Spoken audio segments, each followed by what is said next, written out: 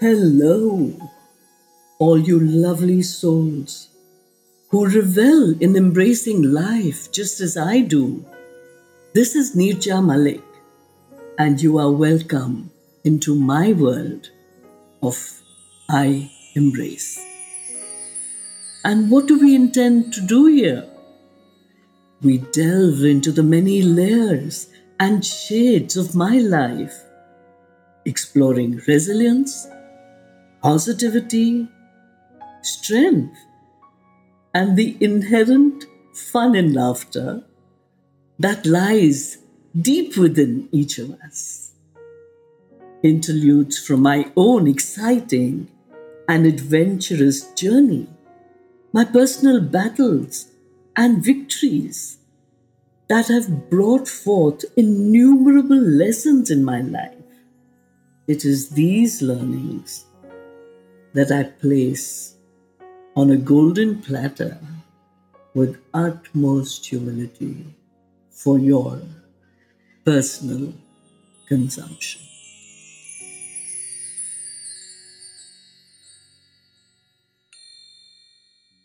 Hello, my beautiful and wonderful listeners. It is such a pleasure to come back to this awesome space where I just have to shut my eyes and visualize that I'm personally connected to each and every one of you as I share my life's journey. So we were talking about chemotherapy and the fact that it impartially destroys both the good cells and the bad cells without discrimination. It is the good cells that help raise one's immunity. And when they get destroyed, it makes us vulnerable and open to any possible infection. But let me tell you, it was just a matter of time before I swung this malignant disease back into the universe. On the operating table in Mumbai, the doctor removed not only the lump from my breast, but also 21 nodes from my armpit, of which, by the way, 9 were malignant. Now, what did these nodes do? They acted like sentinels or soldiers, and in fact, successfully arrested the cancer in the armpit itself. They performed a lumpectomy and not a mastectomy, which would have involved the removal of the entire breast. Now, I just want to make a point which perhaps I have made before, but I'll make it again. Because if the doctor doesn't ask the patient, what would you like me to do? Would you like me to do a lumpectomy or a mastectomy? What does it mean? It means that he is not giving you a choice. It means that he knows his job and that the location of the lump is very close to the wall of the chest. There is not enough margin for him to just remove the lump, which is called a lumpectomy. So if the doctor gives you a choice of what would you like, do you want a mastectomy, which means the removal of the entire breast, or a lumpectomy? I would lean very, very vehemently towards a lumpectomy. And why would I do that? Because when you get a lumpectomy done, the wound is lesser, the cut is lesser, and therefore healing is quicker as opposed to the entire breast removal. So they performed a lumpectomy and not a mastectomy, which would have involved the removal of the entire breast. Life began to gradually sail back to my conventional existence. And I was happy being my good old footloose and fancy-free self, with one wondrous difference: a passionate desire to be by the side of every cancer patient, counseling them to not only merely thinking of fighting the disease, but facing it and conquering it as true blooded warriors, leaving no room for any other thought. This passionate drive eventually helped me reach out to several cancer patients into whom I could enthuse the spirit of a samurai born to win. But as fate would have it, history was about to repeat itself once more. On the night of November 17th, 2004, I happened to turn over to sleep on my stomach, something I hadn't done since my last surgery, as I was supposed to sleep only on my back. God and the universe, most often, have unusual ways of communication.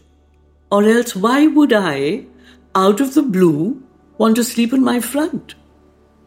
While lying so, I suddenly felt a peculiar, though familiar, discomfort in my breast. I slowly rose up on my hands like a snake. You remember the cobra pose? And felt the area where I had experienced the uneasiness. And sure enough, I felt a lump. The following day, it was once again diagnosed as cancer. So the first time in 1998, it was the left breast. And the second time in 2004, it was the right breast. Another point that I would like to bring up here, I will digress, is that when I went to Bombay, I wanted to get a mastectomy done. I remember getting down on my knees and telling my doctor, please do me a mastectomy. I will repeat here what I said then, that not enough research has been done to prove that if a lump is removed in the form of a lumpectomy from one breast, the rest of the breast is open to getting cancer again. So please do keep this important point in mind, and that is why it is better to go in for a lumpectomy than a mastectomy, considering that there is a good margin and considering that it can be removed as you would a bad bit on the upper layer of an apple, which you scoop out of the knife and chuck it. In that point of time, I had already started counseling patients from the time I had been diagnosed the first. So from December of 1998, I had started counseling patients automatically because my uncle had said, a friend has come, please go and meet him. He's feeling very low in your hospital. One of those patients that I was talking to and counseling turned to me and said, prior to the second diagnosis, you've already gone through cancer once. What if it recurred? How would you handle it? I think I was quite taken aback. But I replied without much ado, I had hurled it back into the universe and I will do so once more. You all have heard stories of me conquering cancer. But I guess you will then actually see me facing it once again. Did I put it into the universe? Did that patient activate a series of events so that people could in actuality see me go through it once while I was still counseling patients? So there it was. Time for another conquering feat. I was absolutely ready this time. This cancerous growth, please remember, wasn't a spread of the first invasion. It was a second primary one. So many years later, if cancer recurs in another part of the body, then it doesn't become a secondary to the primary lump, but it becomes a second primary. So this is what happened the second time. Many moons later, between 1998 and 2004, I was absolutely free of cancer. So it came back as a second primary. So this cancerous growth, as I mentioned, wasn't a spread of the first invasion. It was a second primary one. And 38 nodes were removed from my right armpit, and none, by the grace of God, were malignant. This was an advantage, but my body had already taken a beating once before, and the battle royale took the best out of me. This time, over, there were no more tears. And the determined decision to live for my twins, my husband, my parents, my family, and friends swept over me, wave after wave, to vanquish the Hydra once again and throw it back into the universe. Since December 1998, these 25 years of passionate and dedicated experience in counseling cancer patients have positively impacted thousands of people. It was along the way in 2004 that I set up the Apollo Cancer Support Group on the 8th of March, coinciding with Women's International Day. I have been a living example for all my cancer patients and lead them to create goals for the future while facing the disease. I inspire them to have faith, hope, and courageous fearlessness. I encourage them to join me once they have completed their treatment and to be as shining examples to other patients, guiding them as to how they can overcome and conquer the disease also. Now, what does this do? This creates a ripple effect of positivity, belief, and eternal bonding as newer and newer patients keep flowing into this wondrous circle of cancer conquerors. But what made me rise beyond expectations to throw back the Hydra, not once but twice, into the universe? What was so different about me compared to most of the other mortals living on planet Earth? Why was I able to conquer this disease even while I had only 25% chances of survival as declared by the specialist the first time? What was it in me that was so obviously different? The answer is just one simple thought. With every challenge that I faced, from a child nurtured in the hills of Kashmir till now, I embraced each and every one of them, one by one. And because I embraced them so wholeheartedly, I conquered them. To understand this in more depth, let us embark on a journey together, exploring all the challenges and adversities of my life and how I always overcame them with the gusto of a seasoned gladiator. Because, and what is the bottom line? The bottom line is that if I can do it, so can you. I know I love to talk about being born, yes, on the dining table in my grandparents' home in Srinagar. So once again, let me take you down that route. I was born on a dining table in my Nana and Nani's home, way up in the valley of Srinagar, Kashmir. And guess where I was conceived? Yes, I know that too. I was conceived in Kunur, a small hill station in the Nilgiris, down south of India. My eyes opened blissfully to a world I couldn't possibly decipher for that moment at the foot of the mighty Himalayan range. And it wouldn't be impertinent to mention here that by virtue of being born on a dining table, I was quite literally born a foodie. So whenever I was chided for my gastronomical excesses by my mother, I would simply questioningly counter with a touch of innocence, "Ma, who told you to give birth to me on a dining table? Because what do you do on a dining table? You eat."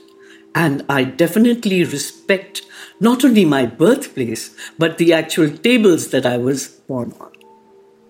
My father was a distinguished naval officer, and shortly after my birth was posted to London. For obvious reasons, my mother had to be with him. Hence, for the next couple of years, I was nurtured and perpetually pampered by my grandparents, Biji and Papaji, whom I grew up to believe were my real parents. And therefore, by default, I refer to all my aunts as Didi or older sister.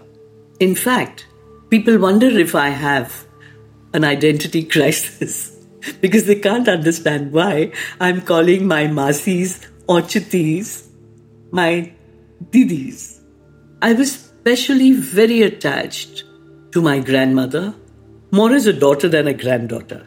After the party thrown to celebrate my mother's return from London, I questioned BG as to why this auntie hadn't gone home though all the guests had departed, impervious to the fact that this auntie was actually the one who had conceived and nurtured me in her womb.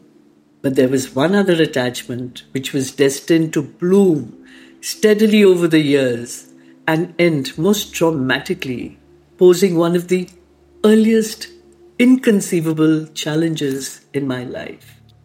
She was Anuradha Rao, or endearingly called Papu. And who is Papu? Papu was BG's youngest daughter, and she was a mere 5 years older than me. Her biggest predicament was that while she had reigned supremely in the limelight of love and affection from all quarters of the family, as the youngest of them all, I had made a sudden entry into her blessed world, shifting the limelight not only just by a few notches, but the entire beam onto myself. While she was an angel around me in the presence of others, in our private moments, she would pinch my buttocks till I brought the roof down with my howling. She was, after all, only 5 years older than me, and I guess the fangs of jealousy reigned supreme for the initial years of our life together. But as time flew by, we became the best of friends and the closest of sisters, even though, in actuality, she was my aunt. She and I were the only two girls amongst a plethora of grown-ups, and we embarked on doing things most often secretly, just for the fun of it all. And yes, she would involve herself as the guardian aunt in protection while I conjured up the most ridiculous of mischievous deeds in a gleeful merriment. Whether it was stuffing pillows under our blankets to give the impression that we were still asleep during our afternoon nap, or sneaking out through the bedroom window, or climbing up trees and munching on forbidden fruits, raw or ripe, grown in abundance by my green-thumbed Papaji. As usual, after romping out clandestinely through our bedroom window while everyone was chit-chatting or having their siesta, we would make it a point to return to our beds just before our evening milk was served. But you know how life is. You can never be sure of anything. As fate would have it, our little joyful escapades soon got discovered. And how? One particular afternoon, while enjoying fresh, ripe mulberries or chartouche, perched on the tree, realization dawned that we were late for our evening milk. We scrambled back into our beds without even glancing at each other, just in time, and the door opened and BG walked in with our bubbling with froth cups of milk. The moment she saw us, she stood erect and in a stern administrative manner asked, "Did you both go out of this room?" We looked at her, batting our eyelids most innocently, and said, "No, BG." Without shifting her attention away from our faces, she asked us once again, "Did you both go down to the garden?" We again, looking our most virtuous selves, said, "No, BG." Then, holding our ears, she walked us to the mirror, and to our horror, we saw the telltale signs of red mulberry juice smeared all over our mouths. Obviously, in our hurry to jump back into our beds, we hadn't bothered to look at each other's faces closely. So, what ensued was a good thrashing, a well bolted and secured window, and an uncompromising forbiddance to ever wander into the garden again. But resilience, where do you think my resilience comes from? In a few days' time, the urge to be back climbing trees uninhibitedly and indulging in all the wonderful, natural, mouth-watering delicacies that we had so gotten used to overtook us to the point of no return. A screwdriver, located in the hidden recesses of a toolbox, came to the aid of our juvenile delinquencies, and the two of us were back in our favorite haunt in the most innovative and furtive ways. Oh my God, how we enjoyed doing those silly little things that all girls do at our age. But we had to do things in random excess most of the time. All said and done, both Papu and I lived such adventurous lives, morning, noon, and night, freely, joyously, and without any inhibitions. We were like two peas in a pod, inextricably and utterly dedicated to each other. We would get caught, most often, doing things that were mischievous to the core, get punished in the bargain, and then bash on regardless, merrily repeating the same things all over again. Newer ideas would emerge, gushing forth like hot lava from our active little minds, with never a care of the consequences of our enjoyable, though devious, exploits. Life meandered on for both of us as we eventually moved away from our place of birth, one to Pune and the other beyond the borders of our country. However, our friendship with each other grew deeper and deeper into an unconditional, transparent bond of love, like the eternal streams that flowed in abundance through the valley of our nativity. Papu, my mother's youngest sister, fell in love with my father's youngest brother, and in spite of causing much consternation amongst the family members, they finally married each other. December 25th, 1982, saw me arriving in India from London, where Mandeep's posting had taken us for a few years. I returned with mixed feelings and with the shocking knowledge that she had been sadly diagnosed with blood cancer.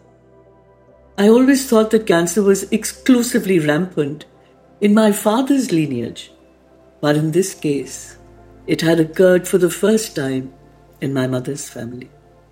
Whenever the chemo nurse tried to locate the veins in her arms unsuccessfully, Papu would cry in agony because of the constant pricking of the needle.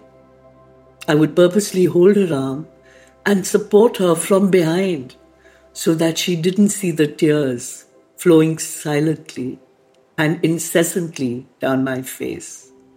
All these wonderful years of unconditional love and togetherness planted a seed in my mind. There and then, I decided to visit the Vaishno Devi temple up in the Himalayas to entreat the goddess to cure her. February 28, 1983, I returned to London to be with Mandeep. I was with her from the 25th of December 1982. I left her on the 28th of February 1983, returning to London to be with Mandeep. I promised Papu I would be back in June and told her to hang on there, get better, and be up and about to meet me. I caught the flight back with a heavy heart and many a prayer of hope. For, as mortal human beings, what else can we do in certain situations but hope and pray for the best?